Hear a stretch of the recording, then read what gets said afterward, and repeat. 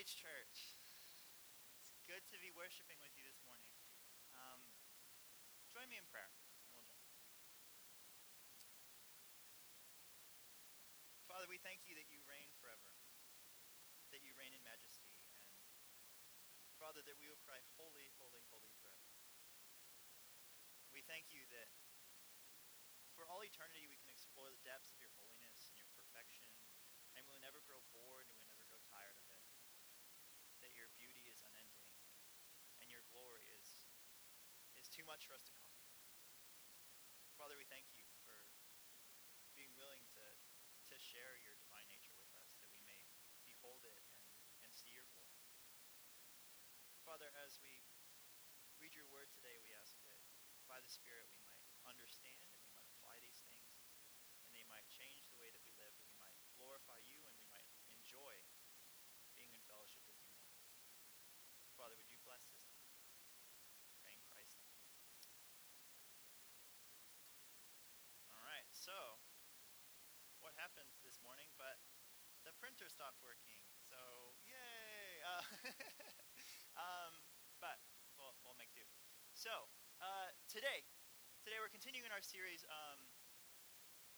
that everyone needs it's been a friend. Everyone needs a friend. Everyone needs someone to partner with us in the gospel that we might be led.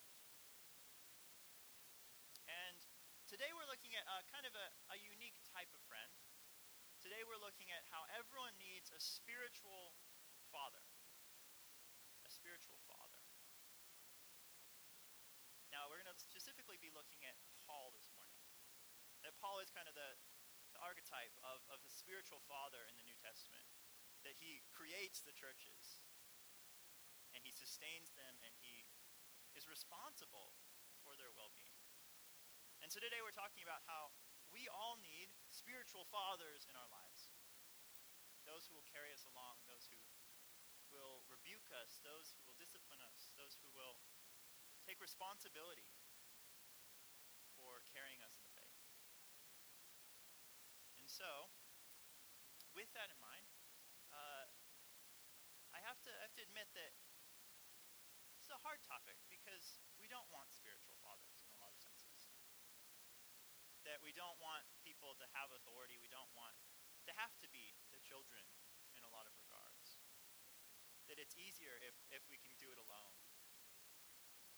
And yet, the problem with the Corinthian church that we're going to see this morning is that they didn't want a spiritual father. They didn't want Paul to be their spiritual father, and they suffer for it. Their theology suffers, their worship suffers, and actually their love for people suffers as a result. And so today we're talking about the fact that we need to kind of sit under spiritual fathers and rely upon them and follow them. So we're going to look at 1 Corinthians 4, 8 through 21. 1 Corinthians 4, verse 8 through 21.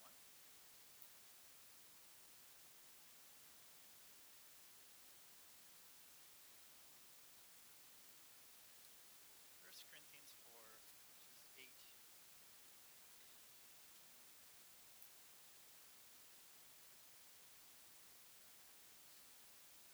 And as we read through this passage, I want you to look at and notice 3 points. That we have spiritual fathers that we might be humbled and we might be admonished. We need spiritual fathers as those who will walk the path of the cross with us and for us. And then we need spiritual fathers as ones that we can imitate. So there's 3 things. 3 things. First, we need someone to humble and admonish us. We need someone to walk the path of the cross, of the death and resurrection, and we need someone to imitate. Those are our 3 things that we're going to see that spiritual fathers do for us. So let's look at 1 Corinthians 4, verses 8 through 21. Read with me. Already you have all you want. Already you've become rich. Without us you've become kings. And would that you did reign, so that we might share the rule with you. For I think that God has exhibited us as apostles as last of all, like men sentenced to death, because we have become a spectacle to the world, to angels, and to men. We are fools for Christ's sake, but you are wise in Christ. We are weak, but you are strong. You are held in honor, but we in disrepute. To the present hour we hunger and thirst. We are poorly dressed and buffeted and homeless, and we labor working with our hands. When reviled, we bless. When persecuted, we endure. When slandered, we entreat. We have become and are still like the scum of the world, the refuse of all things. I do not write these things to make you ashamed, but to admonish you as my beloved children. For though you have countless guides in Christ, you do not have many fathers. For I became your father in Christ, Jesus, through the gospel. I urge you then, be imitators of me. That is why I sent you Timothy, my beloved and faithful child in the Lord, to remind you of my ways in Christ as I teach them everywhere in the church. Some are arrogant, as though I were not coming to you. But I will soon come to you, if the Lord wills, and I will find out the talk of these arrogant people, not the talk of these arrogant people, but their power. For the kingdom of God does not consist in talk, but in power. What do you wish? Shall I come to you with a rod, or with love, and a spirit of gentleness? Intense passage. Intense passage. And what is this passage doing? This is Paul pleading with the Corinthian church to receive him as a father. And that's kind of what the whole letter to the Corinthians is about. The Corinthians actually wrote a letter to Paul, basically saying like, yeah, we got this. We have our theology straight. And essentially it questioned his authority. And it said, we don't really want you as an apostle. That we have better apostles than you. They're super apostles. And we choose them. We like them better.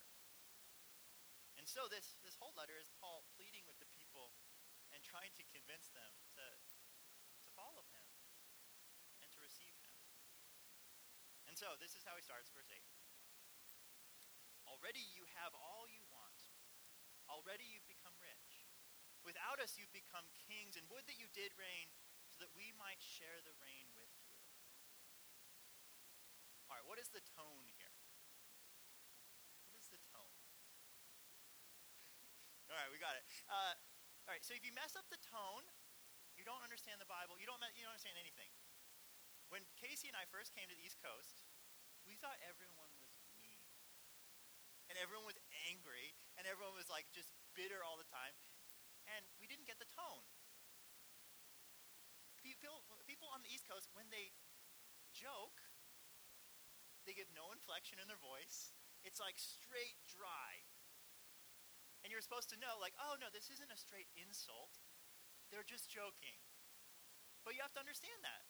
And so like we'd be like, Casey'd be like crying at the grocery store because it's like ladies joking with her. But if you miss the tone, you get all messed up. All right. And I have to warn you, the Bible's tone is not all like reverent spiritual fluffiness. And it's also not super serious all the time. That we can misread the Bible and we actually do really goofy things with passages. I've heard this same sermon when it has a different tone. It doesn't make a lot of sense. All right, but we got it. His tone is sarcastic. It's like bitter and sarcastic in a lot of ways. This is Paul rebuking the people, and there's a point at which we can rebuke like this. And why is he rebuking with sarcasm? Because the Corinthian church, they're snobs. They are fancy pants snobs. All right? And they think that they're like the most elegant, eloquent, not elegant. Maybe they think they're elegant too. I don't think that doesn't really make sense. They're eloquent, they're educated, they're wealthy. And so they see Paul, and Paul just looks like a loser. And they don't want this like dirty, washed up apostle to be their apostle. But they think they can do better. And so to engage with snobby, fancy pants people, he takes a certain tone. He takes a sarcastic tone. And what does he say? already you have all you want. Already you've become rich. Without us, you've become kings. And would that you did reign so that we might share the rule with you. Basically saying, like, yeah, who needs an apostle? You guys are doing so fantastically well. And I wish you were kings, because then I might reign with you. Because life isn't going all that well for me. Look at verse 9. For I think that as God has exhibited us apostles, as last of all, like men sentenced to death, we have become a spectacle to the world, to angels, to men. Paul's saying he doesn't get the privilege of reigning. He doesn't get the privilege of being fancy. Instead, he feels like a dead man walking. That his life is like the constant Green Mile. And there's the spectacle, watching him go to the gallows every single day. That's his life. His life is walking to his death.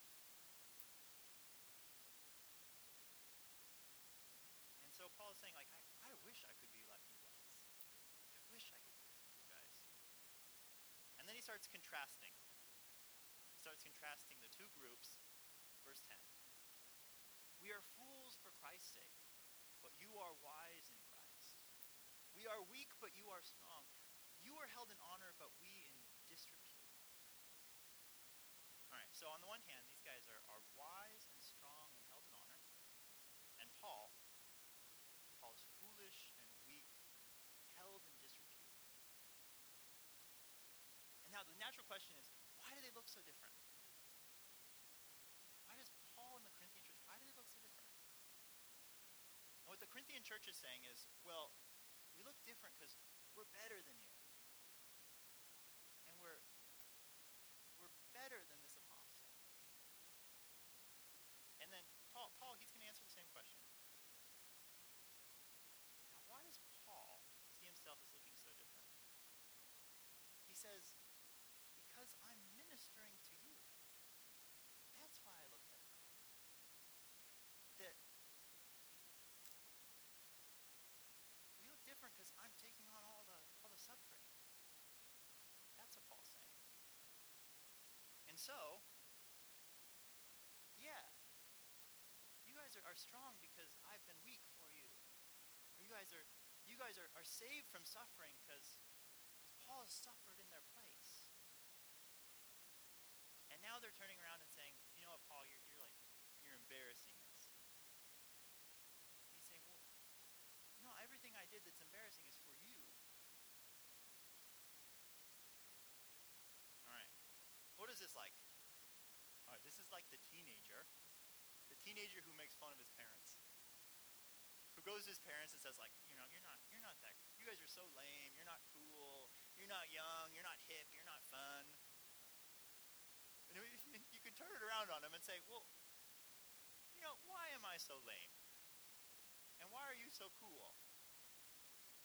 Maybe it's because, like, we work all day so that you can have a lifestyle of doing all the fun, cool things that you like. And we can buy you the cool outfits that you don't work for.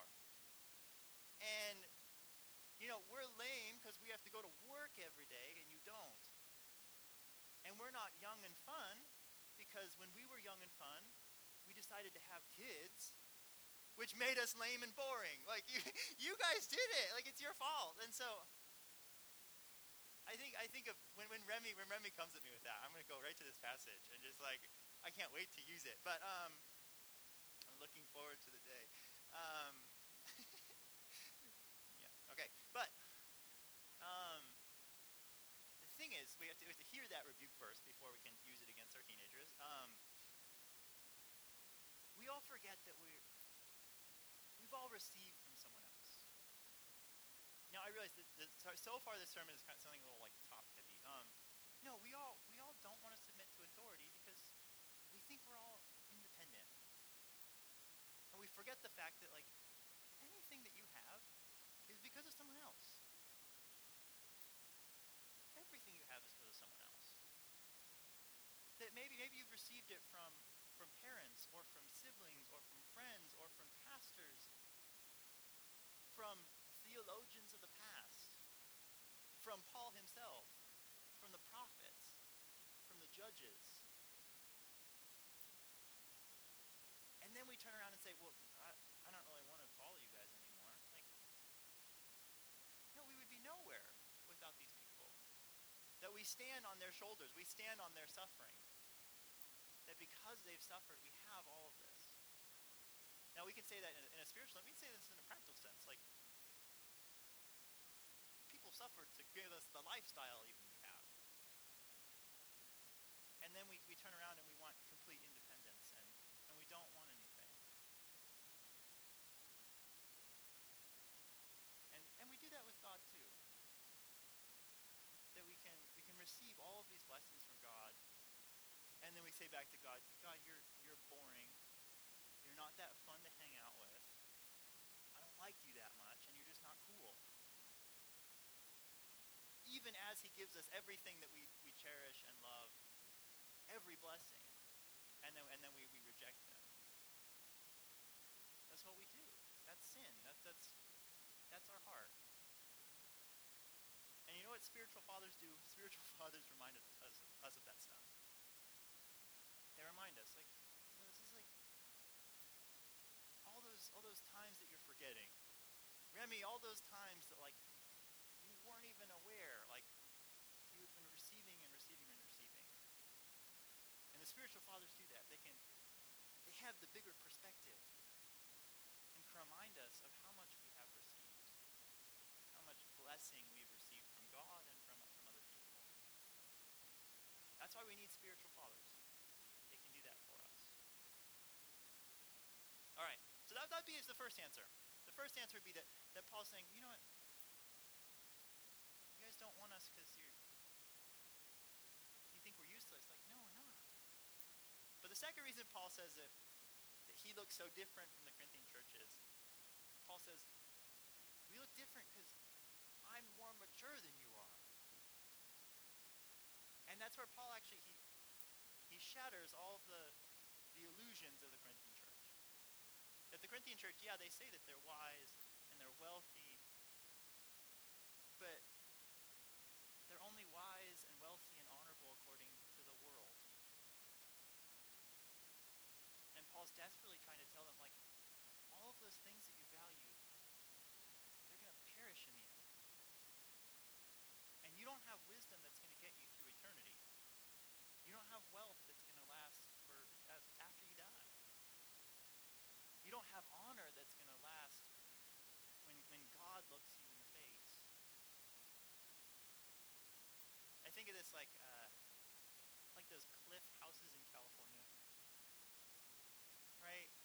And you can imagine the people living in those thinking that, like, they're on top of the world, and they're so wise and they're so wealthy and they're so educated and, like, yay them. And their houses are going to topple off the cliff, and they don't even realize it. That's the Corinthian church. That they're, like, so excited about themselves, and Paul's desperately trying to tell them, like, no, this thing you're calling wisdom is not wisdom. This wealth you're calling wealth is not wealth. And he's pleading with them to see it. And he's actually convicting and saying, like, this thing that you think is so great, it's actually the thing that's killing you. And the thing that you boast about is actually your shame. And it's proof that you are not mature. Now that's pretty devastating. That's a devastating rebuke. And I say that to us not as one to another, but as that we're all in this. And that we all fall prey to this. That we deceive ourselves. And naturally, we kind of get mixed up in the world. We're all kind of spiritual teenagers who think that the life right before our eyes is where life actually is. And we need spiritual fathers to call us out of that. To remind us of what, like, the world actually is, what it actually looks like, what is actually valuable, what actually lasts. We need kind of the elder's perspective to tell the teenager that they're being ridiculous. All right, so there to rebuke and challenge us and to show us the bigger picture. Now, on a practical level, who are the spiritual fathers in your life? Who are the people who you interact with that you could actually realistically hear a rebuke from? Who know you well enough to tell you what your heart is going after, and they can call you back? Do you have those people in your life? The thing is, that's not an easy relationship to foster. And you kind of have to put yourself under that kind of authority, that you'd be willing to hear it. Now, what is that going to happen? Where is that going to happen? That could happen in something like a reach group, like a life on life group that's happening this fall, and something like Sunday school. There need to be kind of small places where you actually can be challenged to grow. And honestly, it hurts. It's a very painful process. And that really mature people telling you all the ways you're screwing up is very difficult. But we trust that as our fathers, that they are disciplining us for our good. So how can you find a spiritual father in your life? Where can you look? Where can you go? Do you have one? All right. First point. All right.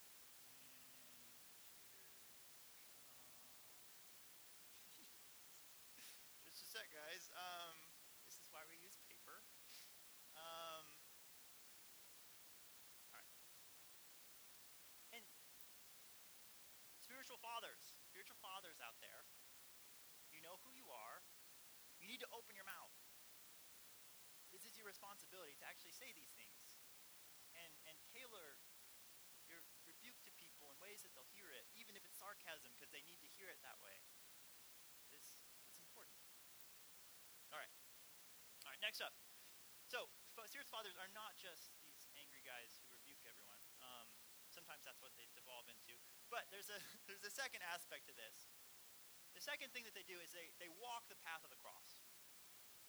They walk the path of Jesus. They go to the cross and show us the way of the cross. So, look at how Paul describes what his life looks like.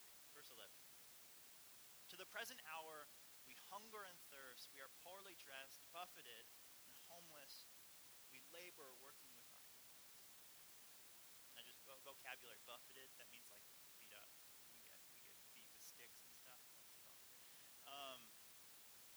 Paul suffers. He suffers so that these people might receive the gospel. And that's what the spiritual father does. He suffers so that people might receive the grace of Christ. And that's where, we all want to be leaders in the church. No, we don't. Because this is what you're signing up for. You're signing to suffer so that other people might know Christ. And it's a painful process. And if you can get out of it, don't do it. But if you're called to that, then this is what it looks like. It looks like suffering so that other people might know Christ. But there's another aspect to it. It keeps on going. Halfway through 12. When reviled, we bless. When persecuted, we endure. When slandered, we entreat. We have become, and are still, like the scum of the world, the refuse of all men's. Now, what is Paul saying? This is Paul living by grace. This is Paul living by grace. That what is grace? Grace is people should deserve judgment and evil. They deserve slander in return. They deserve to be reviled in return. But Paul refuses to give it to them. That when he is attacked, he blesses them in return. That when he's persecuted, he doesn't go after them. He doesn't try to stop it. He receives it as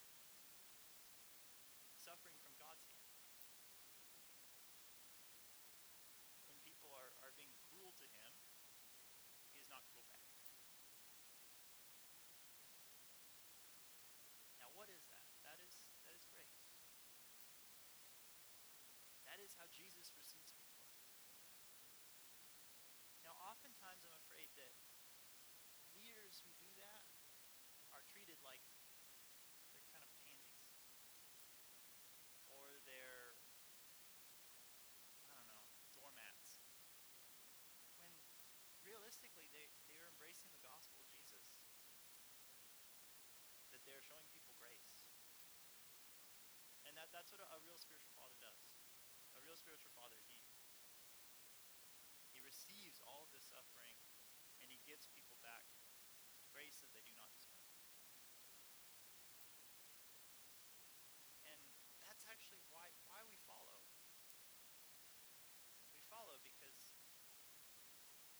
they are loving us despite ourselves. And because the grace is actually compelling. And because we love Christ and that is how Christ treats us. He gives us what we don't deserve. And so we have to ask ourselves, do we like when we see grace displayed? Do you like it? Do you think it's honorable? Or when people show grace, are you kind of like, well, they rolled over and died? Does it feel like they're giving up? Does it feel like they're shirking their responsibility? Honestly, that's probably how I usually receive it. Is I see someone giving grace to someone else, and it's like, oh, like they should have done something. They should have stood up. When the way of the cross looks very different. That it looks like showing grace to people who don't deserve it and loving them in spite of themselves. Do we actually like when grace is displayed in our leaders? That's a difficult question. All right. All right. This is a hard message. Hard message. And Paul recognizes it's a hard message. So in verse 14, what does he say? I do not write these things to make you ashamed, but to admonish you as beloved children. Paul is not shaming them. He's disciplining them. He's loving them. He's treating them as children that he loves. And he's saying to them that he does not want them to get to the end of life and find that they have wasted everything. That everything is going to perish. He wants them to end life with spiritual riches and joy and fruitfulness. And then he says, verse 15, for though you have countless guides in Christ, you do not have many fathers. For I became your father in Christ Jesus through the gospel. As it, I like this verse. There's a beauty to it. That there are guides. And guides, they're plentiful. There are plenty of people who are going to tell you what to do. And there are plenty of people who will throw advice at you. Who will give you a kind of a touch and go, once off leadership. And then there are fathers. And fathers are rare because fathers they'll suffer for you. They will rebuke you. They'll tell you things you don't want to hear and take the pain of it. They'll actually love you and care for you and do the things that other people don't want to do. And they do it out of love. That's what a spiritual father is. Now, as we say that, we start to see how difficult it is to find a spiritual father. But then verse 16, I urge you then, be imitators of me. Be imitators of me. That is why I sent you Timothy, my beloved and faithful child in the Lord, to remind you of my ways in Christ as I teach them everywhere in every church. That's the main point of the passage. That's the main point of the passage. I urge you then, be imitators of me. And that's the final thing that the spiritual father is. The spiritual father calls you to imitate. That death and resurrection, he calls us to imitate. And in that, the next verse is, some of you are arrogant as though I were not coming to you. But I'll come to you soon if the Lord wills, and I will find out not the talk of these arrogant people, but their power. For the kingdom of God does not consist in talk, but in power. What do you wish? Shall I come to you with a rod, or with love and a spirit of gentleness? He's basically saying, like, please be imitators of me, that you might not have to be disciplined. He's trying to save them from the discipline of the world, from the discipline of natural consequences, from the discipline of God, that they might hear his rebuke and imitate him as he follows Christ. All right. So go and be imitators of spiritual fathers. All right, that kind of sucks. That's not a great application here. And that's where we're reminded once again that we're not done with the passage till we've talked about Jesus. Now, Paul is a fallible human being. And any spiritual father you're going to find is going to be a fallible human being. And you're not going to be able to imitate them completely. You shouldn't, because you'll be imitating their sin. And that's where ultimately we're all looking to Jesus. That Jesus was the original spiritual father. I know we think like, oh, well, shouldn't God the Father be the original spiritual father? Jesus reveals the Father. And actually, Jesus was the perfect son. Now, we've been talking about spiritual fathers and how we need to listen to our spiritual fathers and obey our spiritual fathers and seek our spiritual fathers. Ultimately, we need Jesus. Because you know what? Jesus perfectly obeyed the Father. He led the way for us. So if a spiritual father, if he humbles, Jesus was willing to be humbled. He was humbled like none other. That he came to dwell on this earth, he became poor. He became destitute. He became dishonorable. He was rejected. He was despised. And